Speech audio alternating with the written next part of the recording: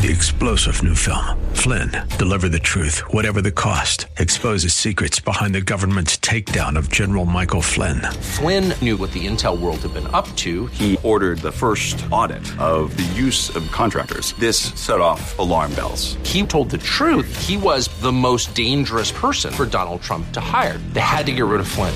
Flynn, deliver the truth, whatever the cost. Available now. Watch it today. Go to salemnow.com. salemnow.com.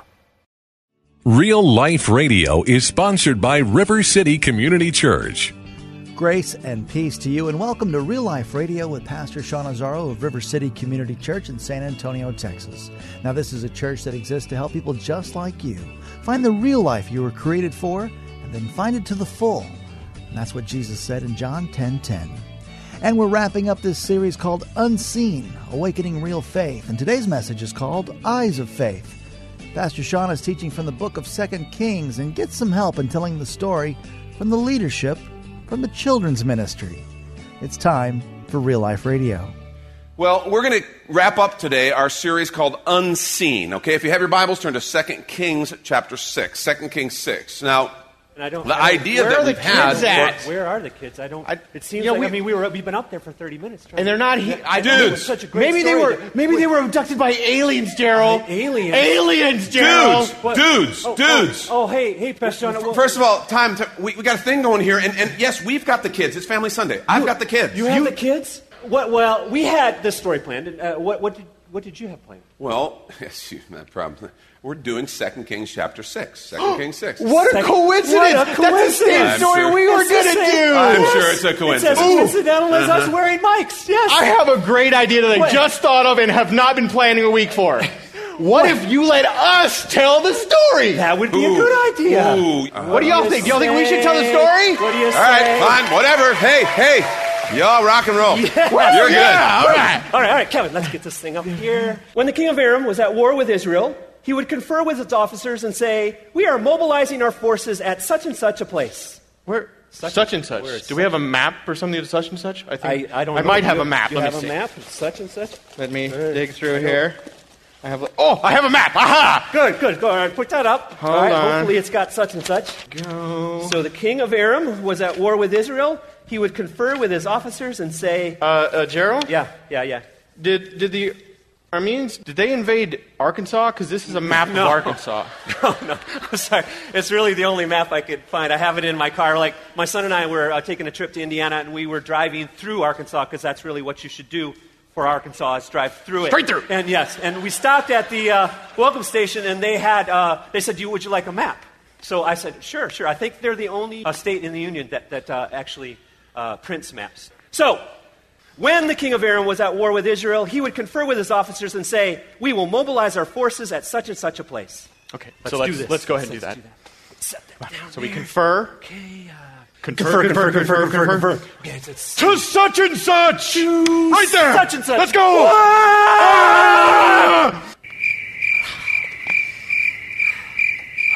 I don't know. Maybe we should have used GPS. Maybe. All right. So, here's what was going on behind the scenes. Elisha, the prophet of the living God, was in Israel at the same time warning the king of Israel, saying, "Don't go to such and such, because the Arameans are going to be there." And every time he would warn them, "Don't go to such and such, the Arameans are going to be there. No more." And every time they would go, crickets. So this made the king of Aram very mad. And so the king of Aram said, I know that one of you is, a traitor. Which one of you is it? What? What's with the French accent? Well, it's better than my German accent, so... Okay, well, you got a point there. But now we've got French invading Arkansas. And that's... Okay, so what did he say again? I know that one of you is a traitor. Which one of you is it? So he thought there was a spy amongst them. So one of the officers of the king of Aram ran to him and said, "Your Majesty, it's not one of us. Elijah, the prophet of God, he's telling the king of Israel even the things that you say in the privacy of your own bedroom." Yes. No! Yes. We must find him and send troops to seize him. And so they did. They found out he was in Dothan, and they sent troops, they sent armies of chariots and horses and men to surround the city of Dothan. Now, I don't know about you, but this seems like a bad plan. I mean, wasn't it Elisha? How are they going to sneak up on Elisha? This doesn't make any sense. But they did it anyway, and off they went. Now, the Bible says the next morning, that Elisha's servant, next morning. Oh, good job, Kevin. The next morning. Here we go. All right, the next morning, I'll go ahead and be the servant of Elisha. Servant? Okay. Yeah, let me go ahead. All right, and it was the next morning, so let me go ahead and lay down here. Okay. I just got down. So Elijah's servant sees the massive army, and he cries out, Elisha, what are we going to do? I mean, look at, they're huge. They're everywhere. And Elisha said, don't be afraid. Those with us are more than those with them. Jazz hands. Jazz hands. Okay, all right. All right. Give me another shot. Give me another shot. I got it. And he said, don't be afraid. Those with us are more than those with them. Those with us are more than, there's just two of us. And there's this massive army. I mean, how could that be? How could that? There's not more with us than with them. Please, Lord, open his eyes.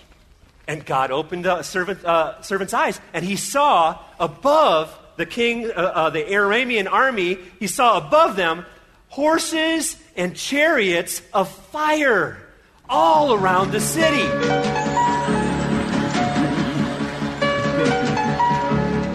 Not that, chariots of fire. Your lawyers are getting back at me. All right, so this was the armies of the living God surrounding the city above the Aramean army. There were more. And the Bible says then, while they're standing there, the Aramean army starts to charge towards them. Elisha, they're getting closer. Elisha. Please, Lord, blind their eyes. The Aramean army went completely blind by the hand of God. Now, I kind of picture this like the horses, they're rushing. Now, I don't know if the horses went blind, but at least the people did. And it was like, what are we going to do? And so Elijah went out, and he spoke to them. He said, the person you're looking for isn't here. Let me take you to him. And so he led them about 10 miles to Samaria. And he led them into the city of Samaria. And once they got in the city, closed the gate, he said, God opened their eyes. Their eyes were opened, and they saw that they were trapped inside of the city of Samaria with the king of Israel. And the king of Israel says to Elijah, should I kill him? And Elisha said, no. That's not how we're going to treat prisoners of war. We're going to feed them something, give them something to drink, and let them go. And so he threw a feast for them and then let them go. And they never bothered them again.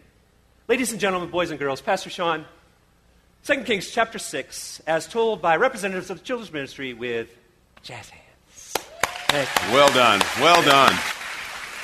You see, that brings a story that, again, the guys did a superb job. It was very funny in their telling. Thanks, Wesley. Appreciate it. It brings it kind of back to real life because we all do. We all have those things that we face that hit us that do seem like an invading army.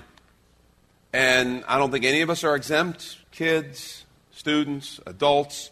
It's just a part of life. It's a part of walking and living and breathing in a fallen world. And that's where we are. And so these simple verses, 2 Kings 6, 16 and 17. Don't be afraid, the prophet answered. Those who are with us are more than those who are with them. And Elisha prayed, O Lord, open his eyes so that he may see. I love the fact that he didn't actually pray that the circumstance would change. That's what's interesting. And that's what I want us to kind of just pause and think about. He didn't pray, Lord, wipe out that army. Not at this point. He just prayed, Lord, open his eyes. Just open his eyes. Let him see the bigger picture. Then the Lord opened the servant's eyes. He looked and saw the hills full of horses and chariots of fire all around Elisha.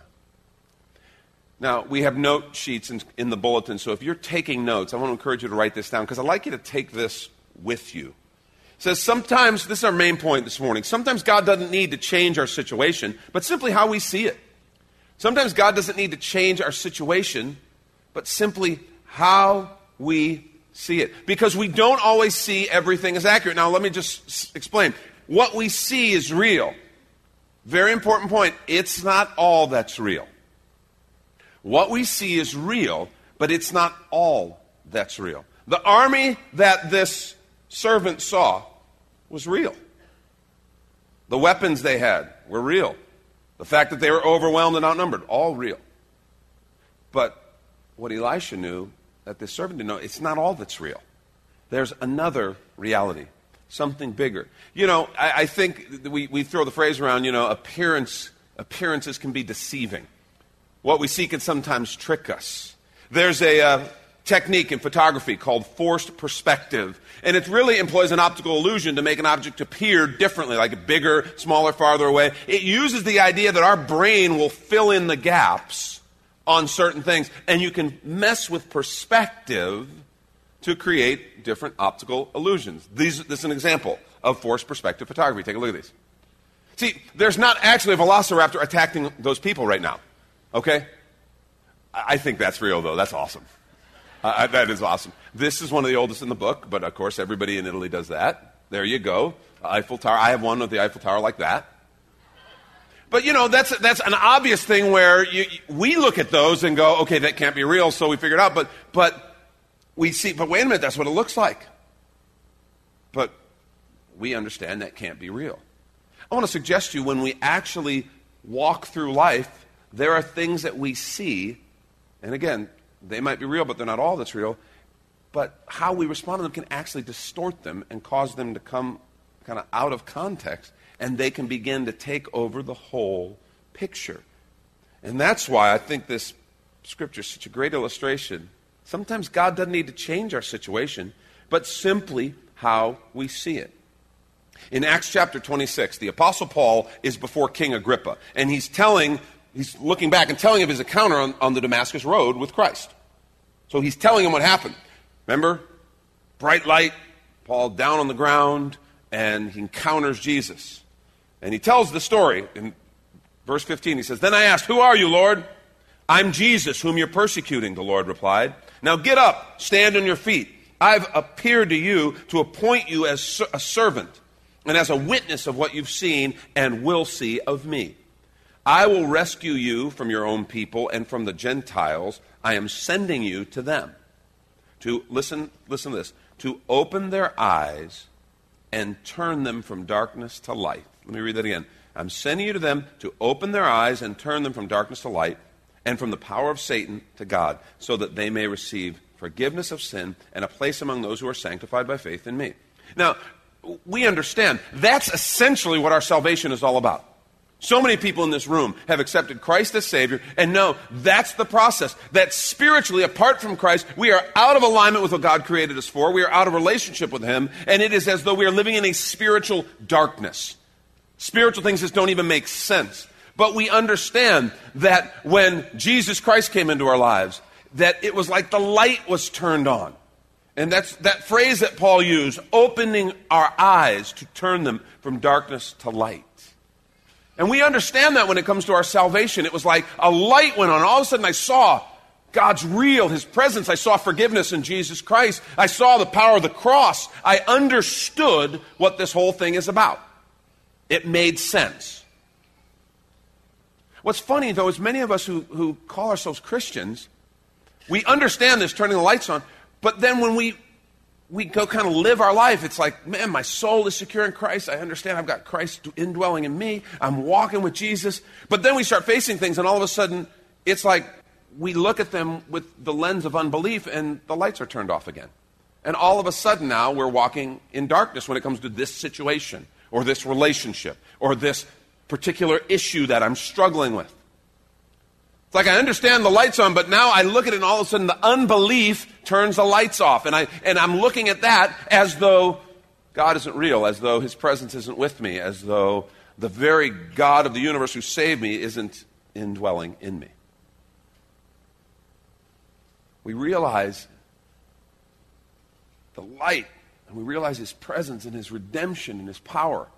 But sometimes it's almost like it's in theory. But then we continue to process through a place of unbelief or darkness. And that's why I love this story in 2 Kings 6. And so I think there's 3 great lessons from the story we just heard. Let me share them with you real quickly. The first is don't panic, pray. Don't panic, pray. That's what the prophet did that I thought was so powerful. He didn't panic. His servant was afraid and was right on the edge, and he didn't. He prayed. Prayer is a powerful response of faith. It is actually the core response of faith. Because it always determines what you believe. Because when you come up against it, when that pressure comes on, you're going to respond based on what you believe. You know, when the pressure comes on, I turn to my River City lawyers and look for them to bail me out, okay? Nothing wrong with lawyers, okay?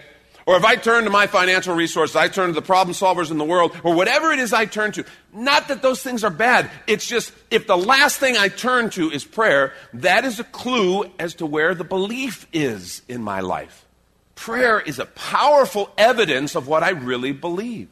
Do I need to go to the best human expert first, or do I go to the great I am, the Alpha, the Omega, the Almighty? That's a powerful question.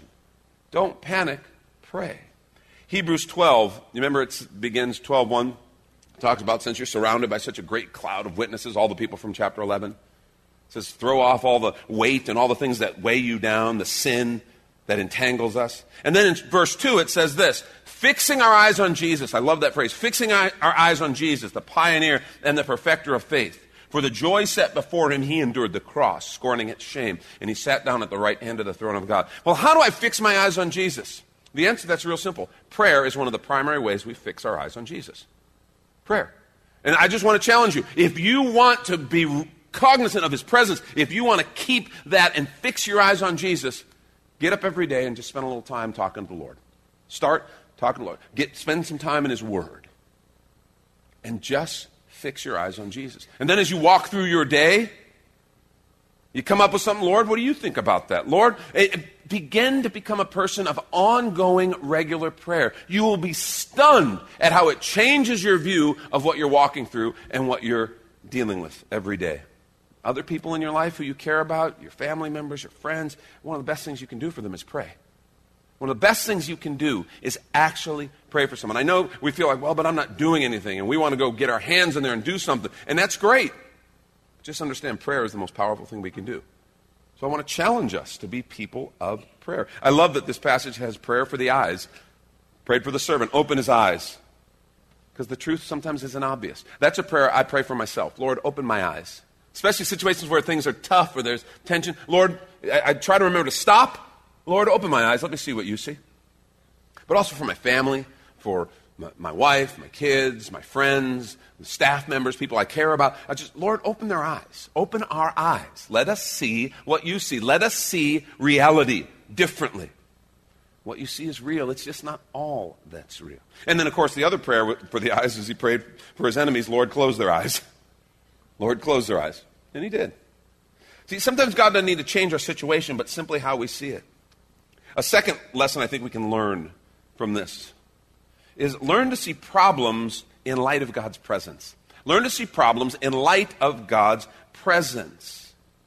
That will change everything. You know that verse, that story brought out a truth. Those that are with us are more than those that are with them. Those that are with us are more than those that are with them. Do you know that understanding changes everything? And here's what I want to share with you. That is true every single time. That is always true for us. Always. The scripture says that when we become followers of Jesus Christ, his spirit comes to reside in us. And an army of angels is awesome, but it's nothing compared to the very spirit and presence of God. Scripture calls our bodies the temple of the Holy Spirit. So that means, remember, New Testament version of that is greater is he who is in you than he who is in the world. So no matter what situation we go into, those that are with us are more than those that are against us. Yeah, but there's this huge thing arrayed against me. Yeah, but those that are with you, the Lord and his presence, it's way more than those that are with them. Yeah, but there's a lot, and that's real. Of course it is. Those that are with us are more than those that are with them. We all have problems and stuff we face. We all have struggles. We all have challenges. How different would it be? Just stop and imagine this. And I don't care if you're 5 years old and it's a problem with someone in kindergarten or in school. I don't care if you're a teen, a student, college student, adult, work, retired. It doesn't matter. We all have concerns. Here's how I know. If you are awake and conscious and have a pulse in here, you probably have some concerns. Okay, that's a pretty good bet. Stop and think about the concerns that you've had over the last week or so. Just think about them. How would you view them differently? How would your response be differently? How would your plan of action be different if you viewed that in light of the fact that, oh, God's right here. The creator of all things loves me, cares for me, and is with me. How would you view that different? How would your response be different? I mean, and it could be something as simple as that encounter I had with my wife that was maybe not so much fun. Okay? How would my response have been different if I remember, oh, he's with me? Or that financial issue that I was wrestling with, and how would my response be different if I just stopped and remember, oh, wait a minute, God's with me, he cares, he's present. And he said he'd always be with me. How would my responses be different if I lived in the reality of his presence with me always? It would change things. Think about that. Viewing our circumstances in light of his presence. We all have issues. We all have problems. Kids, parents. Let me just give you a hint, parents, with the kids here in the room. Problems are one of the best opportunities to disciple your kids. Problems are a great opportunity. It's a great opportunity for any one of us. But it is a great opportunity to disciple your children. To say, okay, well, let's pray about that. That's real. You know, this is something we're facing even as a family. Let's pray about it. Let's see what God says. Let's open the Word. What does His Word say? And begin to shine the light of God's Word on the real stuff. Because problems are where our hearts are open because we care so much. Or there wouldn't be problems. If we didn't care, it's like, okay, that's not a big problem. Next. But it's that stuff that we care about when we're afraid or when we're concerned or anxious. And that's an opportunity to just stop and disciple and say, okay, what does God say about this? And pray and begin to see our faith build. See, sometimes God doesn't need to change our situation, but simply how we see it. Last thing, and I'll wrap with this. We need to walk in the confidence of faith. Walk in the confidence of faith. I think we're too often afraid and insecure. I think Christians way too often are afraid and insecure. It's like we're always trying to guarantee our safety, always trying to make sure we're okay. In this story, Elisha would have taken that perspective, he absolutely should have ordered the Syrian army killed when he marched them into the capital of Israel. Because this is a foreign army. They came to do harm. They have weapons. But he didn't. He shows an absolutely different kind of confidence. Remember, the king of Israel said to him, Should I kill them? In verse 22 and 23, he says, Do not kill them, he answered. Would you kill men you've captured with your own sword or bow? Set food and water before them so they may eat and drink and then go back to their master. And listen to this. So he prepared a great feast for them. These are enemy. A great feast. Another translation says a banquet for them. And after they finished eating and drinking, he sent them away and they returned to their master. So the bands from Aram stopped raiding Israel's territory. That's a high level of confidence. Confidence to bless my enemies, not to try to kill them. That's powerful. That's confidence at a different level. You know? I mean, we live in a world that can get so contentious over all kinds of things, politics, whatever. And we seem to be dividing ourselves all the time. And it's like we feel like we have to destroy the enemy. We need to understand there's someone who God loves, and they may be wrong, and it's okay to speak the truth, but do it in love. But then remember, God is in control. We so often get insecure and afraid. It's like we feel like our backs are against the wall. You know, especially we Christians in America, we see our influence slipping, and that's scary. That's scary. We're like, wow, it used to be different. Our faith used to be respected. It used to be influential. What's going to happen? And you have to understand, God's not sitting there praying, oh no, what will I do? Oh, the Roman Empire, that was tough, but America, no way, I can't do that. Do you understand how many times throughout history emperors tried to destroy the Church of Jesus Christ and failed? Because, man, God's not insecure. We shouldn't be either. We don't have to be always defensive. That's not who we serve. There's a confidence in faith knowing he's here. Those who are with us are more than those who are with them. And that is always true. And so I don't have to try to kill that other guy. I don't have to try fearfully protect myself. I actually can take risks. I can be open. I can cross the aisle to show love to someone who's on the other side of the table or on the other side of the aisle from me. And I can be confident in that because I serve the God of the universe and because it is true. There's more with us than with them. And here's the thing. God's not going anywhere. He's with you today. Jesus said, "Lo, I'm with you always to the end of the age." Imagine the difference that kind of confidence would make if we would walk in that. Remember, sometimes God doesn't need to change our situation, but simply how we see it. Thank you, Pastor Sean Azzaro. You've been listening to Real Life Radio in this series called Unseen, Awakening Real Faith. And if you'd like to hear the full unedited message and this series, it's available right now when you find the sermons link at reallife.org. But of course, you're invited to come and visit us at River City Community Church, located on Lookout Road right behind Rotama Park. You can find the details, directions, and service times also at reallife.org. If you'd like to call the church, the number is 210-490-5262, as Real Life Radio is a service of River City Community Church. We hope you join us again next time for more Real Life.